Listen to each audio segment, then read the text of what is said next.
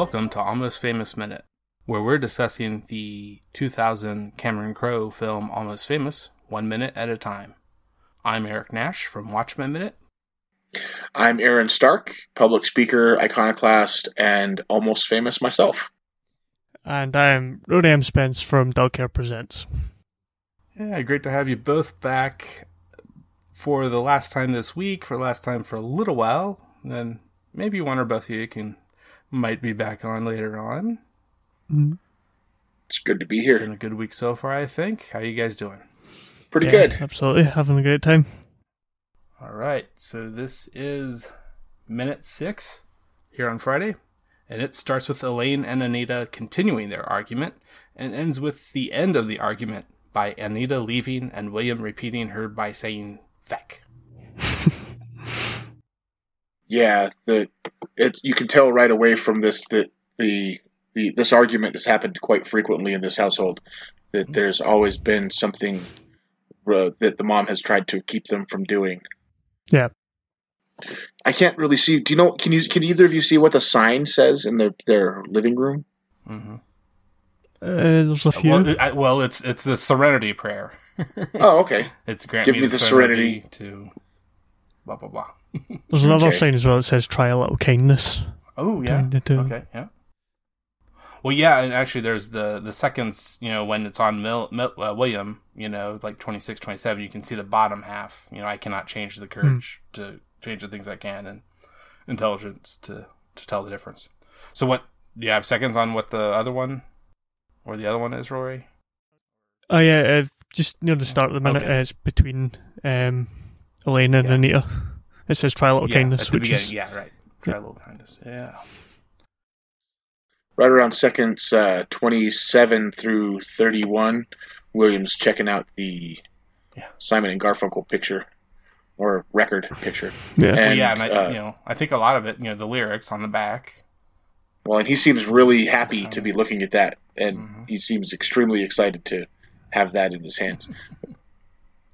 And he seems kind of disillusioned by this whole argument they're having because, again, I think this has happened quite frequently. Although the mom says something that I find very fascinating. She mentions in it that she is a college professor. Right.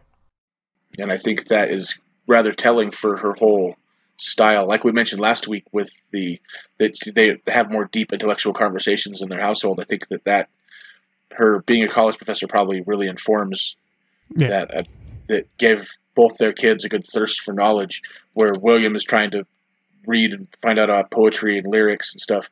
The daughter seems much more experiential, going and trying to find out things about the world. Yeah. And that leads me to what I was mentioning last minute about soy, but then this minute there's this part that's brought up where that the daughter brings up, Anita brings up celebrating Christmas in September. So, like, between those two things, I feel like, well, the mother as the disciplinarian and guidance person in the household for both the children, the sole one, seemingly, she seems to be fairly progressive in certain sentences, or senses, that is, in certain senses. But at other points, she's just so protective that it makes her also seem a bit conservative in nature. Yeah. And I think they've gone back even to Kill a Mockingbird, which is fairly progressive, is telling her that and the kinds of things she's exposing William to, but not things like music. Is interesting. Mm-hmm. That would be that's a good parallel there, that she does want to let them have agency and let them experience the world, but she wants it to be within her own parameters and to not try to jeopardize the status quo, so to speak. Mm. Well, and she says the thing, she kind of changes her attitude as well, right? At the point she says, "Use me," and she definitely wants to be the person guiding versus anyone else, I think, in this, especially Daryl, I guess. Yeah, she definitely sets up Daryl as the bad guy. And Anita definitely has she puts it in the good contrast where she says that he says, "I'm a yes person and you raise us in a no environment." And Anita is really trying to find personal liberation, and which is common for a teenager. They always want to rebel against the parents, and Elaine just wants her to do that, but be safe about it. Like she says, she just wants her to stay away from the drugs and the sex. Again, Elaine doesn't really ever strike me as a bad guy in the story, just more as the authoritarian figure. Mm-hmm. But then she kind of really becomes much more the bad guy in the very next moment when she's really insulting to her daughter. Yeah. She, she's implying that, the word, I hate to say it, but it's the best, well, what's the nicer way of saying it? besides slutty. The promiscuous. Promiscuous. Woman of loose morals. Yeah, right. Yeah.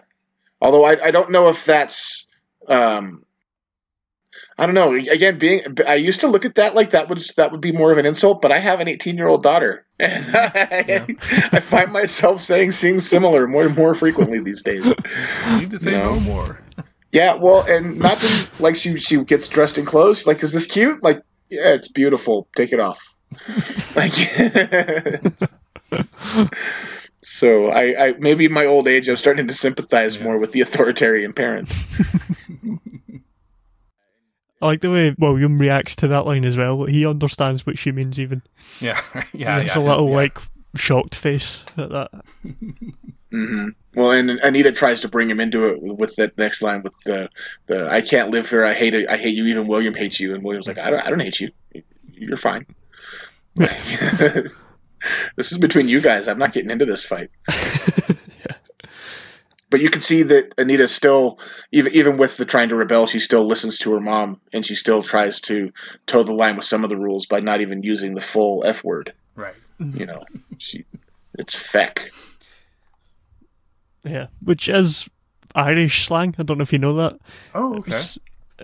Feck is essentially means the same thing in Irish slang as it would. Well, and there's an English word that makes sense that it's an Irish slang, because there's an English word that it would come from what I thought that would be feckless, where yeah. So I never understood if you were feckless, do you actually to some cases you have feck? I don't know. I don't know if that comes from the same place, but I would imagine possibly, yeah. Yeah, I don't know if you got the TV show Father Ted over there, but the word feck is used quite a lot in it. Yeah, because and I find even William after their little bit of argument, when Elaine points out that your sister used the F word, William says, "Well, she just said feck." Yeah, and what Elaine says is, "What's the difference?" And which I like, because I've always been sort of fascinated by people being offended by language, because it kind of only ever means what you want it to mean. You know what I mean? And in this case, she means exactly the same thing as if she said fuck, or she said feck. You know, and it really doesn't make a difference. The intent is still the same. Mm-hmm. Yeah. That's the biggest reason for all, usage of our language, any language. It's all about intent. I mean, just saying the word fuck does not, mean that I endorse saying it in a mean way. Well, I would just like to go on record that I endorse the word fuck. Oh, yeah. But me too. Yeah. I do think that it's a really strange phenomenon. People try to censor themselves by saying things like the F word, and even saying the F word, you're putting that word fuck in the other person's brain. You're making them say it in their heads. You just don't want the agency to say it yourself, so you're making them say it for you.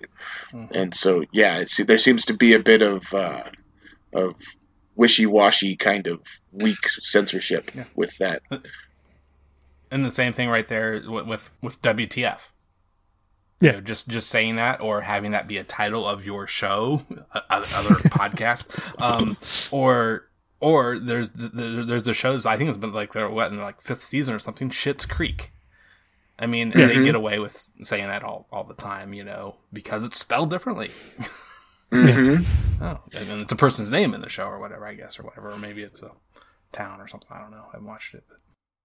But they're even saying shit. The word shit was used in the movie Ant-Man that was on the USA Network yesterday at 5 p.m. And they were letting it. They had Wolverine. Wolverine dropped the fuck bomb in the first X-Men movie. Mm-hmm. Yeah, and there's no. It seems that the old standards have pretty much vanished. It reminds me of in the 80s when the comic book code kind of just evaporated. Mm-hmm. When they all of a sudden Marvel decided, like, you know what, we really don't even need to ask you anymore, so never mind. Yeah. And the time frame that we're dealing here with this movie, that would be about the time that people are really fighting against, like Carlin is trying to put out his 7 words you can't say on TV, or shortly thereafter. Yeah. That's probably about 10 years after this. But yeah, it's kind of in the air. Mm. And Zoe Deschanel's character definitely seems to be rebellion. Zoe Deschanel seems to be a rebellious person as a whole anyway. Seems to be that's kind of the roles and attitude that she gravitates towards. The, again, quirky kind of... Yeah, quirky in a grunge and post-grunge environment, or cultural, identity that so many have. But she's this quirky character, and that's rebellious, yeah. Makes you wonder how she would have fit in the 90s as something like a swingers vibe. Mm-hmm. Yeah. And so I mean, we already said one of you guys I think already said Elaine's line. What's the difference? And as far as we know right now, that's just rhetorical, right? Is there a punchline? Yeah. Is that the end of the conversation, or maybe it will continue? Yeah, that's interesting. You really could just end the scene on that. But it hasn't ended the scene. That's quite interesting. Just how minutes break down sometimes is quite good. It's crazy. And how many more scenes do we have of Michael Angarano as William? Yeah, not many. Roughly a couple weeks. 6 minutes maybe. Roughly. Okay. Yeah, because I think it's minute 13 is the switch. Okay. I'm pretty sure. And again, he's a great actor. He pulls off the part really well. And Frances McDormand is fantastic as always, and pulls off a really good authoritarian. She plays a great mom. Like that seems like the kind of person that in real life she could cook you a good dinner and take care of you if you have a cold. Yeah, I was actually thinking about this. This is kind of a Toni Collette role now. Role, you could definitely see Toni Collette playing this role. Yeah, possibly, or even in a strange way, someone like Melissa McCarthy. Oh yeah, I could see her in that kind of role. Yeah. Someone that you trust that in their past they might have smoked a joint once or twice in their life, but now they just want to keep you away from it. Yeah. Okay, well, is there much else either of you guys have to say about this minute? Yeah, just the list of things they're not allowed. All right, yeah, right. Includes bacon and bologna, and just pairing that with the fact she's cooking soy, it's like she didn't mention like meat. It's specifically just 2 types of meat she mentioned. So it's interesting. They're probably not vegetarians by the sound of it, but they have cut out a lot of meat, which I just found a bit unusual. I don't know, maybe if that was common at the time. We find out what the white ended up being. The white being white flour. Right. Why would you ban white flour? Like, I understand banning sugar and even possibly bacon, eggs, and bologna, but why ban white flour? So it's not the best for you, I don't think. But I'm no nutritionist myself, but I think there are better alternatives for you. But yeah, I don't know. Maybe that was, again, at the time, like, these things kind of go in fads, like what you should and shouldn't eat. So maybe that was an actual thing at the time. It was a big thing. Yeah. Like the egg thing, how eggs in our lifetime have went from being excellent to being terrible to being excellent to, I think they're good now. I don't know. Depends who you ask. That's the last I heard. Yeah. I know that a couple years ago they decided bacon was healthy, so. Right, yeah. Eggs good for you, but not morally great if you ask vegans. So, Well, I tried to avoid asking vegans for my morals, but Yeah, it's mainly because I like to have discussions that don't only involve my morals. So, but I like that they lumped in rock and roll and motorcycles. So there's been an episode. These things are only banned when things come up. They don't ever make these lists just because there's something happened with a motorcycle that made the mom say no more motorcycles. Well, yeah. My mum wouldn't let me have a motorcycle when I was 18, so I don't see that as unusual. That's one of the more usual things, I would say, for a parent to ban a teenager from doing.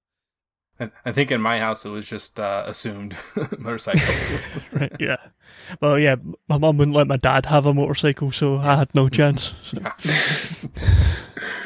Yeah, I grew up in a farm up in Oregon for a while, and there was motorcycles everywhere. So I guess that was no one ever cared. Yeah, it'd be way more funny for them to ban something like bacon. Although I see that they banned sugar and white flour, so maybe it's just she just hates white powders of all kinds. Arsenic too, isn't it? Arsenic, yeah. Yeah. Well, if you're going to ban everything, you might as well ban arsenic. I think that's about it for this week. Yeah. Yep. So yeah, like I said at the beginning, I think it's been a great week with both of you, and 2 weeks with Aaron. Thanks for having me. It's been really fun. Check out what Rory had to say yesterday with his plugs and so forth. His excellent podcast of his own. The one other thing I think we'd like to find out, though, from Rory would be his history with this movie when he first saw it. Right. Many repeat viewings or what have you over the years. Yeah, well, yeah. I first saw it. I was probably around 16 when I first saw it, so a good age to first see it. Yeah, when I was getting into rock music quite a lot in those days. Played guitar, grew my hair long, all that. So yeah, it came at a good time for me when I first saw it, and loved it, obviously. Strange thing though is, I've not seen it that many times. I've only maybe seen it in its entirety about maybe 2 or 3 times, including the other day in preparation for this. So yeah, it's but again, watching it the other day, I thought I need to watch this more. It's something that I've loved every time I watched it, and thought, right, this is a really good movie. I want to see this. I should watch it more, but I just haven't for whatever reason. I don't know what that is, but yeah, it's definitely going to be on my list. And it sounded like you indicated you had watched the Untitled version at some point. Yeah, right. Yeah. Just that one. I don't know. Maybe I have seen that before because I remembered the Xmas scene. So I don't know. Whenever I've been watching it, that's been the one that's come up and streaming or whatever. And that is the one. I don't think this theatrical version has a commentary, but that is something I did myself. Was listen to the commentary on the Untitled, much longer version. Mm-hmm. I recommend that. There's a lot of interesting insight that Cameron Crowe and his mother is on with them throughout the commentary. And I think one other person that was high up in the production. That's always fun. Okay, well, thanks so much, guys. You're both great this past week or two here. Yeah, thanks for having me. And thank Aaron, you very much. Are there any further last little plugs you want to, just point them to your YouTube channel? Yeah, come see me on YouTube channel. It's Aaron Stark Author is the name of the YouTube channel. Also, find me on Twitter at Stark Author or at StarkDad1313. And also come find me on Facebook. I have a really big Facebook group called You Are Not Alone. That's all one word, capitalize each word, the Y, the capital Y, capital A, capital, You Are Not Alone. And it's all about positivity and support.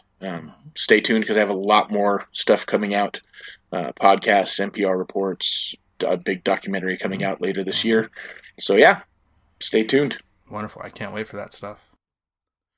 Okay, so this was minute 6 here on Friday. We'll be back Monday with all new guests. Who knows who will be around? And until then, it's all happening. It's all happening. I am a golden god! Yeah! And I was born in the backseat of a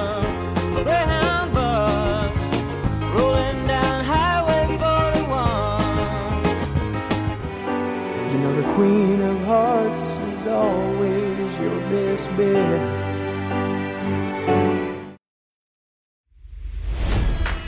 It's NFL draft season, and that means it's time to start thinking about fantasy football. FantasyPoints.com features industry-leading experts and prognosticators using proprietary hand-charted data to help you score more fantasy points. FantasyPoints.com is the place to go for whatever kind of fantasy football you play. Whether you play fantasy football, daily fantasy sports, or do a little bit of everything, Fantasy Points has the meticulously researched content to guide you to victory. And why wait for the fall? Fantasy Points also covers the new spring football league, the UFL. Join the guru, John Hansen, Scott Barrett, Joe Dolan, and other massive names in the fantasy football universe with an exclusive offer. Use code Pantheon for 15% off any Fantasy Points package, including the all-in package, with access to every article, tool, and data nugget that Fantasy Points has to offer. That's FantasyPoints.com and code Pantheon for 15% off at Fantasy Points. FantasyPoints.com, code Pantheon. Score more fantasy points.